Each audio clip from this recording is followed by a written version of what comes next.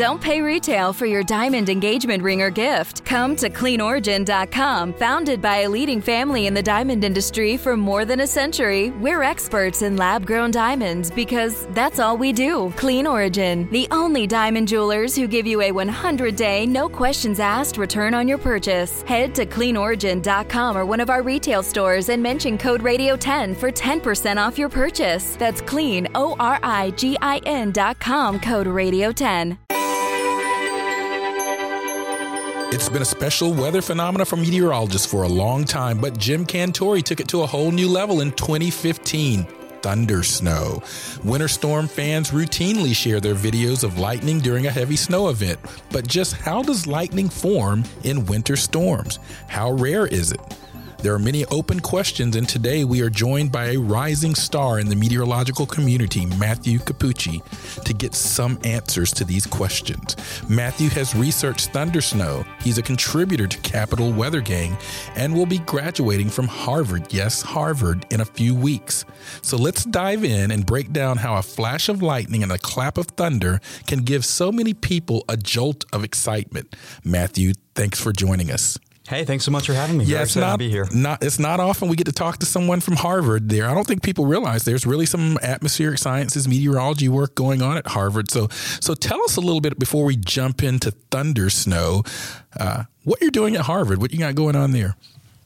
Well, it's a rather unusual program in that Harvard does not offer atmospheric sciences to the undergraduate level. That said, I kind of made a potpourri program in that I take classes here, take classes at MIT. Some are graduate, some are undergraduate, some are literally just me in a classroom with a professor. So it's a unique mix of everything, but it's a lot of fun. So I'll be the only person to graduate with an atmospheric sciences degree. Well, congratulations on that. I've been a follower of you on social media for a while. I'm a big fan of yours as well. I think you do some really great work, particularly with the Capital Weather Gang. Shout out the Capital Weather Gang and Washington Post. They do a great job with their weather coverage. Also want to thank WHRB there. Matthew is coming to us live from there today. So thank that radio station for hosting you today. So let's just jump right in. Everyone has a story about weather that got them intrigued. What's yours? That is a really good question. I don't think it was one specific event. I think it was always just a long-standing curiosity. I remember being 2 or 3 years old and heading outside to see thunderstorms. When I was 7, I actually saved up my first communion money to buy a video camera so I could, quote-unquote, storm chase. And I would run outside right around the neighborhood on a metal bicycle, not highly advised. Metal bicycle. But it's been like that ever since. Yeah, and I know we were joking about that, but the reality is one of the things that I kind of harp on a bit is how cavalier sometimes people are with lightning in stadiums and football games and baseball stadiums. Yeah. Lots of metal around. They'll sit there during cloud-to-ground lightning, but only leave once it starts raining. I mean, is this something that frustrates you, or is it just human nature? It really does frustrate me because everyone thinks it's not going to happen to them, but inevitably, for someone, it does have to. And the frustrating part is that this lightning strikes that jump farthest from the storms, the positive bolts, are the ones that are the most damaging and the most dangerous. They travel farther, they occur quicker, and they have a significantly higher peak current. So they do significantly more damage. Of course, any lightning bolt can be deadly, but the ones that far away are much tougher to pinpoint and predict, and they occur with little to no warning. Yeah, talk a little bit more about that. You mentioned positive lightning strokes. So for our Weather Geeks listeners, talk about the differences between a positive lightning stroke and a negative lightning stroke and this concept of clear sky or blue sky lightning. Of course. So when you have dielectric breakdown in the atmosphere, in other words, when you get a spark to jump, it can either be positive or negative, and it can come from the cloud or the ground. And so if you have a positive bolt, it's this area with concentrated ions at the tip of a lightning bolt. We call that the leader head. And essentially, that's a part of the bolt that's propelling forward to make that connection between the cloud or the atmosphere and the ground. And when you have this positive collection of ions, this leader head, it pulls in a lot of electrons, and that's what extends the channel in these 50-yard to about 100-yard increments. Likewise, when you have negative breakdown, it's the opposite. You have the electrons there already at the leader head, and now you're trying to pull positive ions. So it's two different things. The positive ions weigh a lot more. They take a lot longer to move in the atmosphere, and that's why when you have a positive bolt, it's collecting the electrons, which are lighter, freer, easier to move, and it jumps 10 times faster, which is why we say not only are the positive bolts more dangerous, but they occur a lot faster. They just literally leap out of the sky, and you can't see them coming. Right. And I've heard about this before in my many years in meteorology, but is there, from your perspective as someone that really thinks a lot about lightning and investigates this, is there any truth to this notion that positive lightning has a slightly different color, a pinkish, purplish hue, or is that just sort of lightning and weather folklore? I believe there is, and I think it might be for two reasons. Of course, research hasn't gone too much into that, but the first being the higher peak current. And so you can kind of think of it as when you're moving across a carpet and you want a spark to jump between your finger and a metal doorknob. You have to move a lot farther along that carpet to get the spark to jump farther, so if you stand farther from the doorknob. Same thing is true with lightning. And so when you have these positive bolts, which come from the top of the storm instead of the bottom, that jump a lot farther, they have to have a much higher peak current. So, of course, it might be a little bit warmer. It might be a higher current. And so that could influence the color. But in addition to that, it oftentimes occurs in clearer air.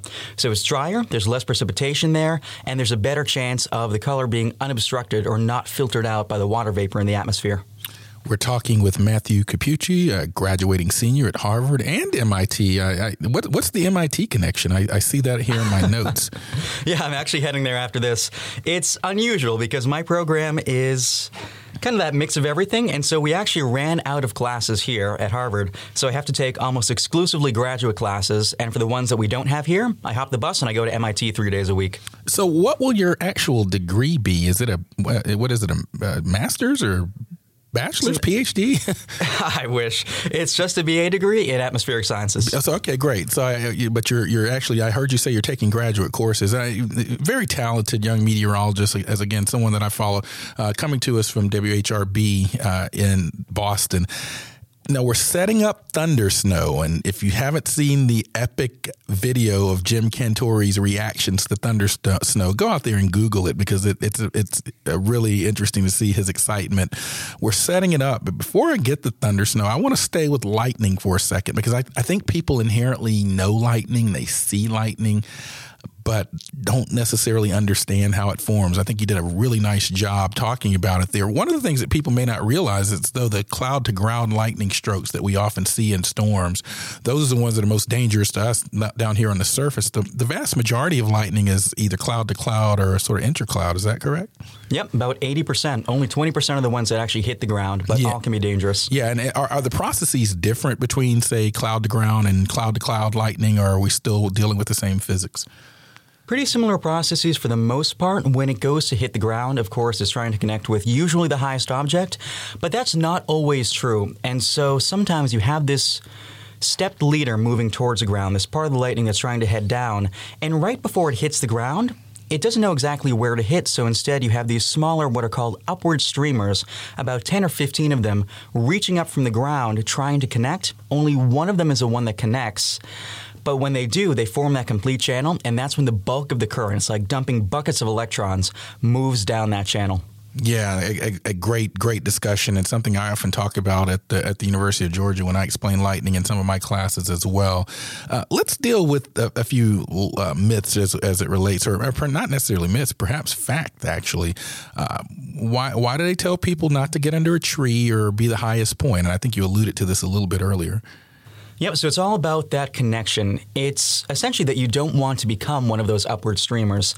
Lightning doesn't really want to spend more time moving through the air than it has to. In other words, it takes a path of least resistance because it takes an enormous amount of energy to get a spark to jump through what's called virgin air, essentially no connection whatsoever. And so it wants to take the shortest path. If you make that path easier, because it's easier for electricity to travel through a human body than it is the air, then you're just making it a much higher chance that you're going to be the one that will be struck. So we don't want to do that. Likewise, trees are particularly dangerous because even if you're under the tree, if the tree gets struck, that charge will branch out through the root system and electrocute anything above it. So it's extremely dangerous. Yes. It would be better to seek shelter almost crouching in the ground in the open field than to huddle underneath a tree. No, I often tell, and this is just something passed on to me as a child, I often tell my kids not to shower or use the restroom during a storm. What's the logic behind that? I often heard it was related to the fact that if the lightning strikes the house, the current can travel through the metal piping. Is there anything real about that? Yep, that's exactly correct. I had a neighbor actually a couple years ago whose house got struck by lightning. It not only went through their electrical system and got rid of all their appliances, took out their computers, but even blew a hole in the basement where I think there was some sort of meeting or a joint between some plumbing, things of that nature, and the force of it was able to just blow concrete out of the wall. And so it's not only that, but it's just the electrical danger of it itself. Yeah, good point. Now I want to pivot now to Thundersnow. I mean, what got you so fascinated about Thundersnow? I think it's just that it's the weird combination between the seasons.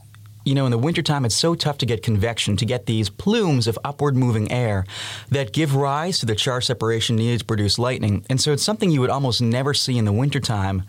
And so to get that combination, to see lightning, to hear thunder in the middle of a snowstorm is incredibly bizarre and I think magical. Yeah, and particularly if there's a good coating of snow because of the insulating effect of the snow as well. Now, is there fundamentally anything different about the lightning in a winter convective system? And by the way, for those that I know we have a variety of listeners to Weather Geeks of all backgrounds. So when you hear Matt and I talk about convection, those essentially thunderstorms, cumulonimbus clouds, even cumulus clouds, cumulus congestus, those are all convection when you get these vertical air currents. And if you can get condensation in them, if we can reach certain levels in the atmosphere, we can get convection. So when you boil water, that's convection. If you have a convection oven, that's convection. You've got fluid moving around in a vertical current. So wanted to make sure I set some terminology here. But getting back to that, is there anything different about the lightning in winter convection than summer convection? There is. Oftentimes the winter clouds are a lot shallower because you just don't get those enormous plumes, the very buoyant plumes of air moving up. So you're not going to see those towering thunderstorms that go to 40, 50, 60,000 feet like you would in the Great Plains in the springtime or down south in the summertime. So instead, the storm clouds themselves are a lot shallower, and that makes it a lot easier for charges from the top of the storm to interact with the ground. And so there were actually two researchers in 1994 in Japan, Kitagawa and Michimoto, who went through and they went into these winter storm clouds and tried to diagram their charge distribution, what areas of the cloud were positive, what areas were negative. And they found that there is a lower positive charge, a middle negative, and that's kind of the main charge of the mature storm. And then on top, there's that positive charge. And that's true largely for most thunderstorms. And in the summertime, at home, we can occasionally get the upper positive charge, that extremely energetic positive charge at the top of the storm, to interact with the ground. And that's how we get those dangerous positive bolts. In the wintertime, when the storms are a lot shallower, there's less distance between the ground and the top of the cloud. So it's easier to get those positive bolts from the top of the cloud. And so those are even more dangerous. You get a greater percentage of the positive bolts in wintertime lightning.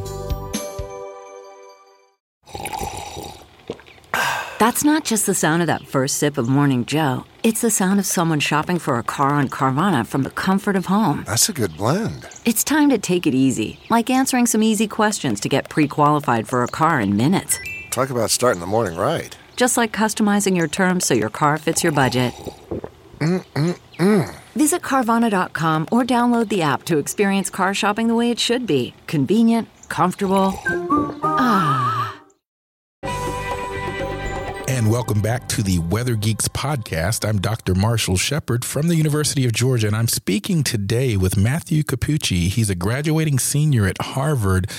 He's also a contributor to the Capital Weather Gang. Let me just circle back because I'm just such a big fan of Capital Weather Gang and Jason Samenow and Angela Fritz and all the people that write there, Jeff Halverson, Brian McNulty, many, many other contributors as well. How did you come about getting aligned with Capital Weather Gang for the Washington Post? That's actually a really interesting question. To be honest, it was the other way around. One day I opened my email and I saw a message from Jason, and I've been a fan of his for years. He does just, frankly, incredible work. He's a legendary meteorologist, and I was starstruck just reading his email. He offered to see if I'd ever be interested in writing a piece. I said absolutely, because I've loved writing as long as I can remember. And so I did, and it just became a regular thing. And this was in the summer of 2017. And then all of a sudden the eclipse happened, and then you had Harvey, and then the massive tropical storms. And so it just became me kind of writing every day, and it's been like that ever since. Yeah, well, you do a great job. So if you have not had a chance to read some of his content there at Capital Weather Gang, after you finish listening to Weather Geeks, go check out some of his work. Now, I want to get back into our discussion. We're really geeking out here. This is what Weather Geeks is meant to do. We got two meteorologists, atmospheric scientists, just geeking out. So we're geeking out on Thundersnow. Talk a little bit more about the rarity of Thundersnow in terms of statistics or numbers, because we know that it's rare. So talk about how rare it is and why. Of course. I think part of the reason it's rare is just because it's so unusual to get that combination of conditions in the wintertime.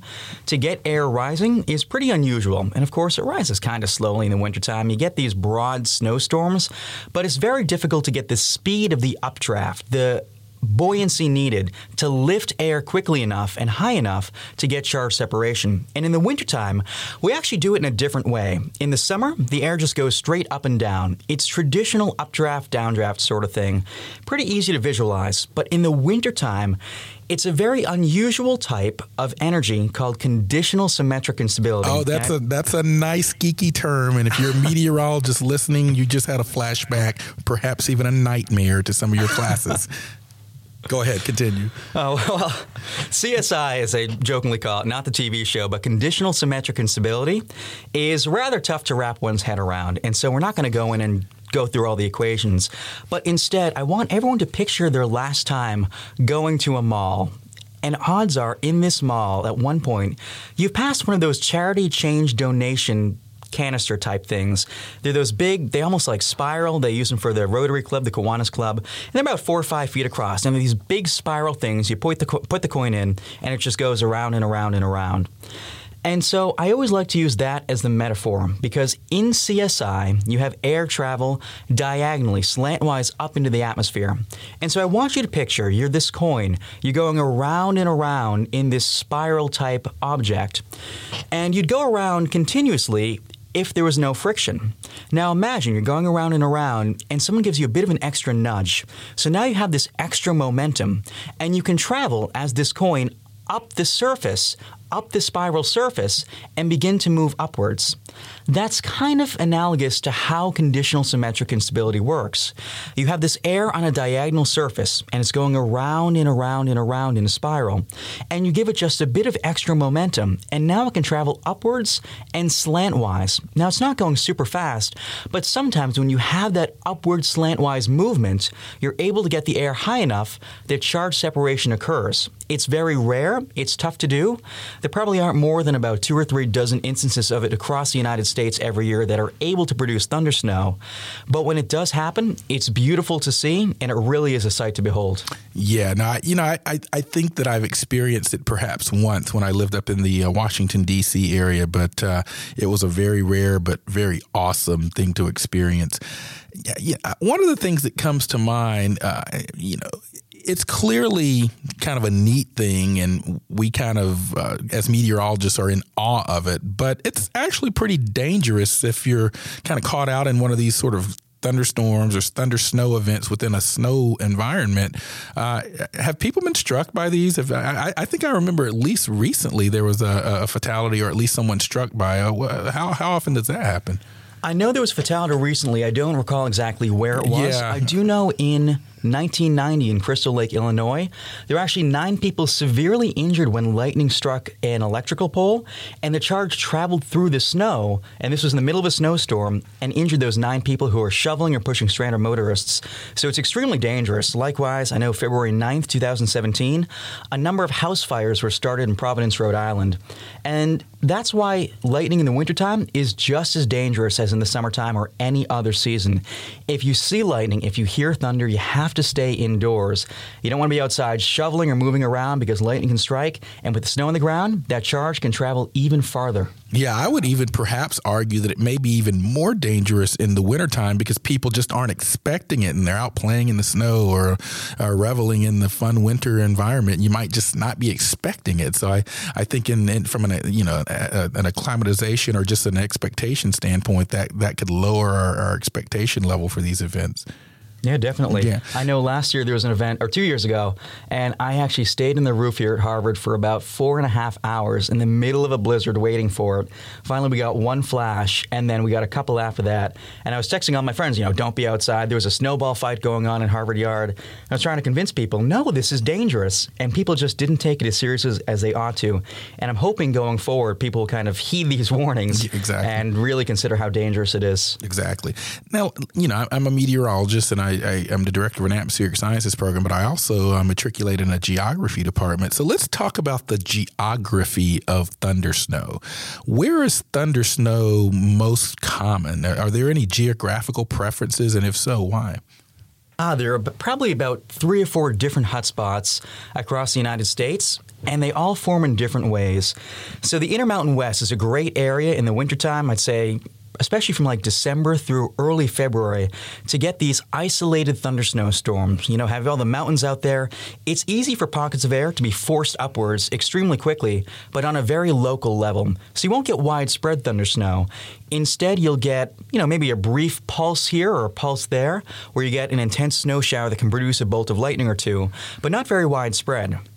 Then in November to early January, over the Great Plains, so especially Iowa, Nebraska, northern Kansas, that neck of the woods, you can get larger scale storm systems where you have what's called overrunning. So there's cold air at the ground, cold air for probably about 2,000 or 3,000 feet, and then above that, warm air enough to sustain a thunderstorm, but the precipitation falls as snow. So it forms more in the way of a typical thunderstorm, but instead you can get much more widespread thundersnow. Now we travel to the Great Lakes. Those lake effect snow bands, especially from probably October to late December, early January. When you have a lake effect snow band, the water temperatures are warmer than the air temperatures significantly, and so you can get massive updrafts of rapidly rising air, producing those epic snowfall rates you see in, Buffalo, Rochester, New York, with 6 to 9 inches of snow per hour and intense thundersnow, sometimes even small hail.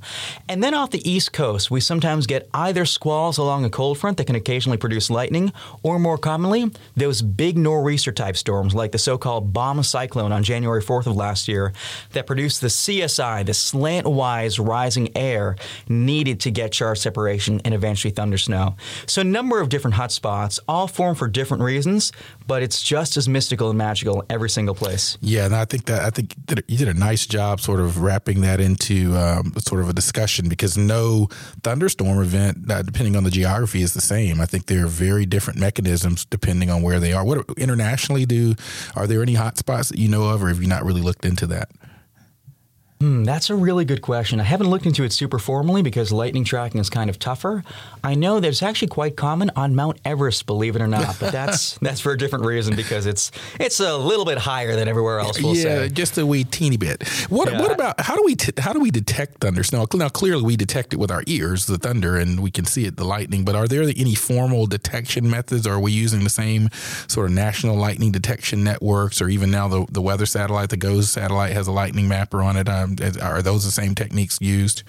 Yep, so we commonly use the National Lightning Detection Network, which is a series of, I think, 150 or so sensors across the United States, and they have magnets built into them. And what happens when you have a lightning strike, very locally it enhances the electric field, and that in turn produces a magnetic field.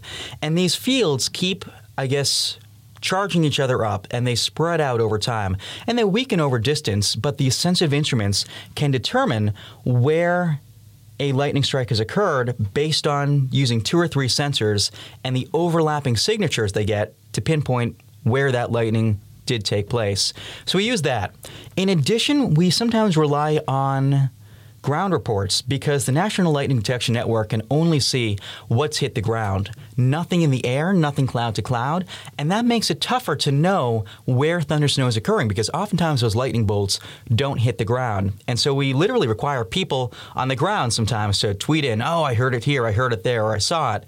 And that can be tricky too because the snow acts as an acoustic suppressor. In other words, it's tough to get loud sounds to propagate in an environment that's heavily snow covered.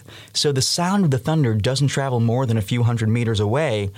And resultantly, unless you're right near the flash, you're not going to see or hear the thundersnow. So it's tougher to predict and it's tougher to figure out where it's occurring even when it's already going on.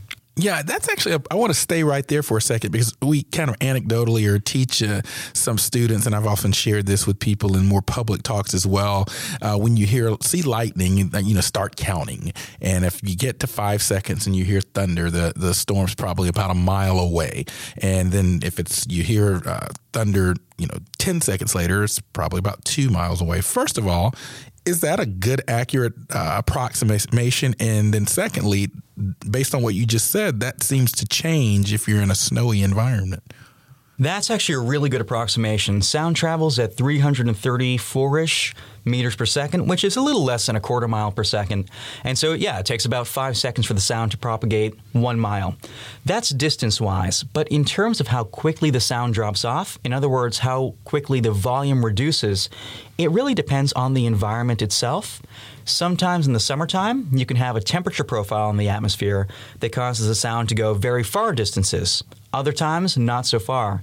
In the wintertime, the snow on the ground prevents that sound from traveling long distance in the same way that soundproofing does. When you put styrofoam up on a wall, for instance, I know right now in the radio studio that I'm in, there are a bunch of these little styrofoam nubs on the wall, and those prevent any kind of side sounds from influencing the show. Same thing with thundersnow. The snow kind of acts as that acoustic suppressor and prevents the sound from going more than a couple hundred meters. Yeah, that's a great discussion. We're talking to Matthew Capucci from Harvard, and you were talking about detection methods. Now, recently NOAA launched the GOES satellite and has a lightning mapper. It's detecting lightning in a bit different way from some of the sort of ground-based detection systems that you discussed. Is that correct?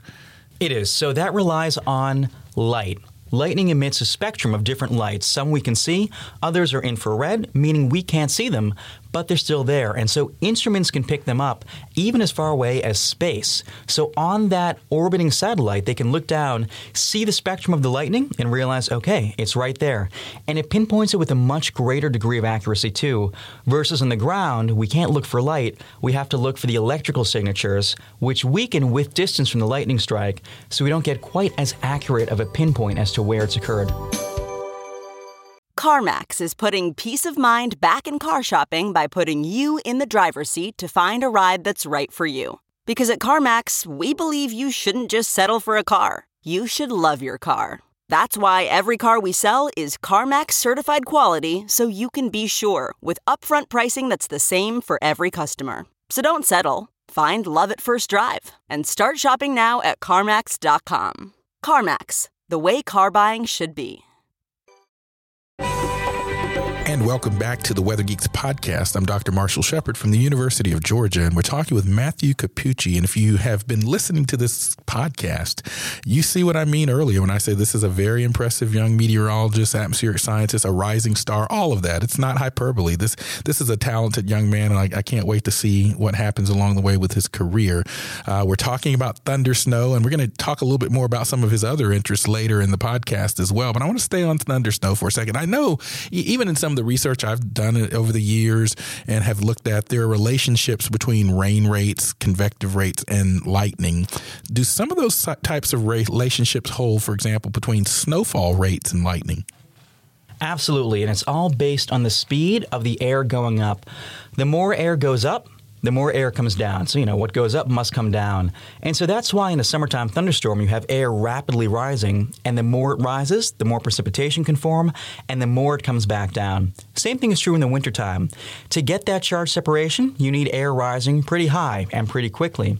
And so those same things that produce a charge separation needed to produce lightning are the same things that give rise to heavy snowfall rates on the order of 2 or even 3 or more inches per hour. So more of that air goes up, more comes down, and it brings the snow with it. Yeah, exactly. It's basic meteorology, as we've talked about in the podcast today with these convective rates or convection. So it's not surprising, but I think some people might be a little surprised to understand that there is a relationship. I mean, I know there have been efforts to use flash rates or lightning rates to detect snowfall rates, rain rates, even the potential for tornadic development in storms. Is that correct? Yep. I don't know a ton about it, but I do know there's a significant trend where about 10 to 15 minutes before tornado forms, you will get a sudden lightning jump. And 2 sigma jump. Yeah, the 2 sigma jump, I think it is. Yeah. It's bizarre, too, and scientists still don't, as far as I know exactly why that occurs. But what they do know is it's not in the cloud-to-ground strikes, but rather the cloud-to-cloud, which is pretty unusual to think about, and I think it'll be interesting to see where that research goes in the future. Yeah, absolutely. Now, one of my producers wanted me to ask you about wind turbines and lightning. Yes. Yeah, what's going on there? You know, this will sound kind of silly, but I think thundersnow is largely man-made. And here's why. I've seen about 3 or 4 pretty impressive thundersnow storms, and me being me, I went back and I wanted to find where all the lightning strikes occurred. So there's a pretty good one on February 9th, 2017. We had a pretty impressive one as well on January 4th of last year. March 7th of last year, there was thundersnow up and down New Jersey, I-95 corridor, or into New York City. And I think, was it the World Trade Center in New York City, that storm actually got struck by lightning in the middle of the snowstorm. Yep. And so we have 3 or 4 pretty good thundersnow events that I drew upon. And I went back and I saw some of these produced 30, 40, even 100 lightning bolts that hit the ground. And I wanted to see where these occurred. And so I noticed, there are these weird clusters around cities. So I saw that. And then I saw some in the middle of the countryside. So I went online to the FCC website and checked out registrations for towers, transmission towers, radio towers, television towers in the area. And what I found was that you generally have significantly tall towers right where the lightning strikes occurred. So I did that. And then curiosity got the better of me. I actually tracked down one of these towers in Montville, Connecticut on January 4th last year, where I saw it's a very rural area, and I saw that lightning strikes had occurred there. And so I called a limousine company whose offices were right near one of the towers in the middle of nowhere, and I spoke with the secretary there, and I said, "Hi, this might sound a little bizarre, but I noticed on a lightning plot, lightning appears to have just struck the tower there. Did that occur?" And she immediately got super excited. "Oh, I didn't think anyone would know about this." And she told me lightning had struck no less than 5 times during that snowstorm, but only the tower. Wow. And so I noticed that almost 90% of the lightning strikes that occurred were all to man-made objects. And of course, man-made objects are usually the tallest ones, but in the summertime you don't have that. You might have 20%, 30% striking the buildings or the towers, but in the wintertime, more than 90%. And so I tried to figure out why, and it turns out there are a couple of reasons. Number one is that most of the towers I saw were between 270 and 380 meters tall. That's roughly the same height as the cloud base. And so that same height as the cloud base means these towers poke into just the bottom of the cloud and gather the positive charge at the base of the cloud, that positive lower charge we talked about a little bit earlier on. And when you have something pointy, like a tower, like a building, like a TV tower, anything like that, it really focuses that charge into a very narrow area. And to get lightning, you have to have something called corona. That's a rapid movement of electrons into one place, and they all gather together. And that locally changes the dynamics of the atmosphere enough that it's easier to get a spark to jump. And so you have that when you have these pointy objects in the lower positive charge. Then they would strike between that and the middle negative charge. So essentially, these towers serve as a focal mechanism for the lower positive charge, and the discharge occurs between that and the middle negative charge in the cloud. And so that's why these man-made buildings, man-made objects, can really trigger thundersnow in environments where otherwise the charge is there, but we just couldn't really tap into it. So that's one. The second thing is that wind turbines kind of have an effect with the wind. And so I'll break that down a little bit.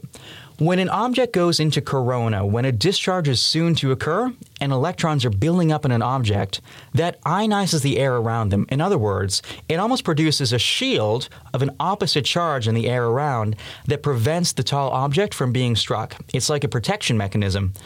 But when you have enough wind on the order of about 18 meters per second, so almost 40 miles per hour, the wind can essentially blow away that shielding charge, and as a result, it leaves the tip of that object with the electrons gathering, or with the charge gathering, exposed. And so that's why in windier environments, you're actually more likely to see thundersnow, because you can blow away these shield charges and get that tip to be struck. So that's why wind turbines are important. They're just tall enough to poke into the lower positive charge, and if they're spinning, they spin fast enough to outrun their shielding charge, their shielding layer, and expose them to being struck. So a lot of interesting dynamics here, a lot of different mechanisms taking place, but it all culminates into thundersnow being largely man-made. Yeah, this was a fascinating discussion, and I was familiar with this a little bit. I think you even wrote something in Forbes about a tower-induced thundersnow event somewhere in Louisiana a couple of years ago. But some of the sort of in-depth discussion that you just added to the plate there was fascinating. So thank you for that. I'm talking with Matthew Capucci from Harvard here on Weather Geeks podcast. He's also a contributor to Capital Weather Gang and a very talented scientist. Looking forward to seeing where his career goes. And so on that, now I would like to pivot the last part of the podcast to Matthew. I want to talk a little bit more about you. You chase weather storms. You like solar eclipses. You've traveled the world. First of all, tell us about your chasing experience. My chasing experience is kind of unusual. So I would informally follow storms in Massachusetts, where I'm from, for a number of years, but nothing rivals those storms in the Great Plains or Dixie Valley, the Deep South. And so I was seeing some cool things, hail from time to time, occasional funnel clouds, but nothing really significant weather-wise until my freshman year of college. And I was looking at the weather models one day. This was right around April 26th, 2016, looking at the models, and it looked like a really big event was going to unfold in Oklahoma. And I thought, man, I wish I could go out to Oklahoma for that. And so I started poking around websites, and I thought, wait a second, Spirit Airlines is offering $65 round trip to Dallas, and I can get a car for $100. But here's the thing, I was too young to rent a car. Because I was only 18 at the time, Sure. And I'm still only 21. And so I called my father at home and said jokingly, hey, want to go to Oklahoma tomorrow? And he doesn't really like to travel too much. And he said, oh, yeah, book the tickets. And so I knew he was joking, but I booked them. And you can imagine his surprise the next morning when I texted him. I said, all right, I'll see you at the airport in 2 hours. And sure enough, we went down to Oklahoma just for 2 days, chased the storms. It was so much fun. And I thought, I have to do this again. So the next year I went back. It was 2017. I was there for the entire month of May, and the storms last year and the year before weren't too impressive. But we got into one pretty good storm on May 15th, 2017 in Elk City, Oklahoma. Now, being a department of one, I don't really have any weather friends I could take, so I took a friend of mine who had no background in meteorology before and had never even seen hail. So we're driving down the road, and I saw a pretty good storm up ahead, checked the radar, and I turned to him and I said very calmly, I'd like you to reach under your seat and grab the safety gear, please. And he said, what are you talking about? Just like on the airplane, if the pilot said, oh, put the life vest on, you'd get kind of apprehensive. I said, no, there's safety gear down there. Please put it on. So he pulls out a hard hat, gloves, safety goggles, and starts to panic and says, what's this for? I said, hail. How big is this hail going to be? Quarter size? I said, oh, Aaron, no. Softballs. Yikes. And sure enough, about 2 miles down the road, I see the first one come down, and I'm like, okay, we're in it now. We lost a windshield, lost a side mirror, and it was definitely worth it. And I will emphasize that this is all a calculated risk. It's done very safely. Sometimes the hail, of course, can be a bit of a surprise, but as long as you know what you're doing, it is entirely safe. The next year, 2018, I went back. I borrowed the help of my cousins, who are actually all welders. They own their own welding company. And we built, for my truck, a special cage. And then my father built plexiglass window covers that would suction cup onto the window. So I had window protection. I was completely set to go through the core of any storm that I wanted to. And again, we got softball-sized hail. We got a nice tornado. And even on May 12th last year, a thunderstorm made from wildfire smoke. There was a very strong capping inversion that day, meaning air parcels near the ground just couldn't rise. But The fire in Clarendon, Texas, a wildfire broke out, was so strong that the steam from it and the smoke broke through that layer in the atmosphere and produced a 50,000-foot-tall thunderstorm that was completely orange and black in these weird amber colors and purple lightning. And that was pretty memorable. Yeah, that's we're talking about the pyrocumulonimbus clouds. And one of the things that's important about any really strong convection or many strong convective storms is the capping inversion, or a cap. You often hear meteorologists talk about them. If you can sort of bottle up all of that energy and it can eventually break through somehow, you can get explosive convective development. That's exactly what Matthew was just describing. That was really a fascinating story about your, and I have my own story with some tennis ball and baseball size hail here in Georgia. Just last year, we were coming home from dinner. We were in our subdivision and getting pounded. Didn't have any safety gear, but our car took a bit of a beating from that particular storm, so I can certainly relate. What about your solar eclipse experience? That was quite unusual, and I actually chased that storm that you got the hail on when I was in Atlanta last year interning at the Weather Channel, but I didn't take it as far as I should have. But as for the eclipse, I have always wanted to see a total solar eclipse. It was on my bucket list since I was probably about, I want to say, maybe 7 years old. And so I knew this one would occur on August 21st, 2017. But I also knew it occurred across the United States in rather rural areas. There wouldn't be a ton of hotels. And further in the east, where it would be more busy, there'd be more options. It would likely, A, cost more because of all the people, but B, it'd be tougher to book a year in advance when I wanted to because there could be clouds. And one cloud can, of course, ruin the view. So a year in advance, before the prices surged, I booked a ticket out to Grand Island, Nebraska, which was in the path of totality. I booked a hotel. I got the last hotel room, and I made all my arrangements. And then about 2 weeks before, Dan Satterfield, who is, again, another legendary meteorologist. Yeah, shout out to Dan. I know him well. Yeah, he's one of my favorite meteorologists. One of the best meteorologists I've met, but also one of the nicest, kindest people I've ever met. He's just a phenomenal person. I hope to be half the guy he is someday. But he is a chief meteorologist at WBOC in Delmarva, and he told me he was considering going out to Nebraska. I said, if you come out, we should definitely meet up. And it worked out really well because he couldn't find a hotel room. They were all booked up months in advance, and I was too young to drive to rent a car. And so we ended up, all his whole family and I, crashing in my hotel room. And then the next day we drove out to the Wyoming border and sat in this field in the middle of the plains, beautiful yellow flowers everywhere, and waited. And, part of me, I knew it would happen, but part of me was still kind of doubtful. I was like, okay, the sun's still up there, nothing's happening. And then about 15 minutes before totality, it just got weird out there. The shadows changed, the color of the light changed, the shadows were sharper. It was pretty ominous, and the temperature was dropping. But to the naked eye, you couldn't really see anything was different. You could just feel these weird things happening.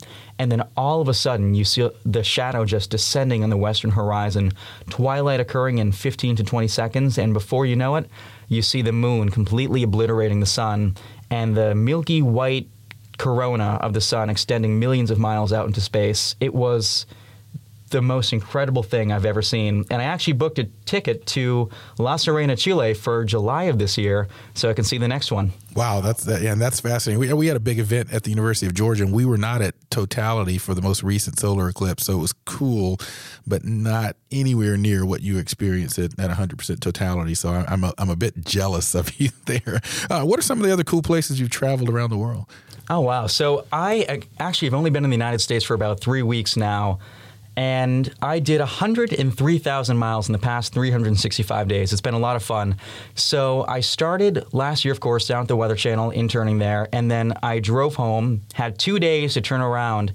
And I hopped a flight, actually 4 flights, to Nome, Alaska, where I went and I met up with the Coast Guard research crews on board the U.S. Coast Guard cutter, the Healy. And I helped with plankton research, which is kind of outside my field, for about a month on this boat. But it was a research program trying to figure out how harmful algal blooms respond to climate change. Pretty interesting results that they're still processing right now. And so I was on that ship for 3 or 4 weeks. No Wi-Fi, no internet, couldn't see land, no television. It was an interesting experience and one that I would not pass up for the world. It was amazing to be up there in the Arctic. So then I flew home. I had 1 day on Cape Cod, and then I flew to San Francisco for a study abroad program. I was there, Vietnam, Morocco, and Bolivia. And wow. So the Sahara Desert while I was in Morocco has to be one of the most just incredible places I've ever seen. And the reason, not just the desert itself, but the stars. Because here in Boston, we can only see about 30 to 40 stars per night. In rural parts of New England, maybe 800, and in the best places in the United States, perhaps 2,000. In the Sahara Desert, you see about 5,200, which is close to the theoretical max of 5,400. So in other words, you're seeing the entire Milky Way, the entire galaxy. We were seeing meteors left and right. One struck right overhead, broke into a bunch of different little bits that you could actually see moving in all different directions. It was one of the most amazing evenings that I've ever experienced, just being able to see. It was like being in space. Yeah, this is just, you can clearly see why Matthew is so talented as a scientist. He's well traveled, he's thoughtful, and he's very impressive. Gotta wrap this up. This has been one of my favorite podcasts, Matthew. Thank you for joining us. So just before we go, though, what's next for you? Well, if you wouldn't mind whispering to the Weather Channel, I would love a job there. That's actually my dream job. That or a national affiliate network. I would love to be the person you see on air with the forecast and hopefully inspiring people to look up in the sky once in a while and really experience the passion and the love of weather that I have.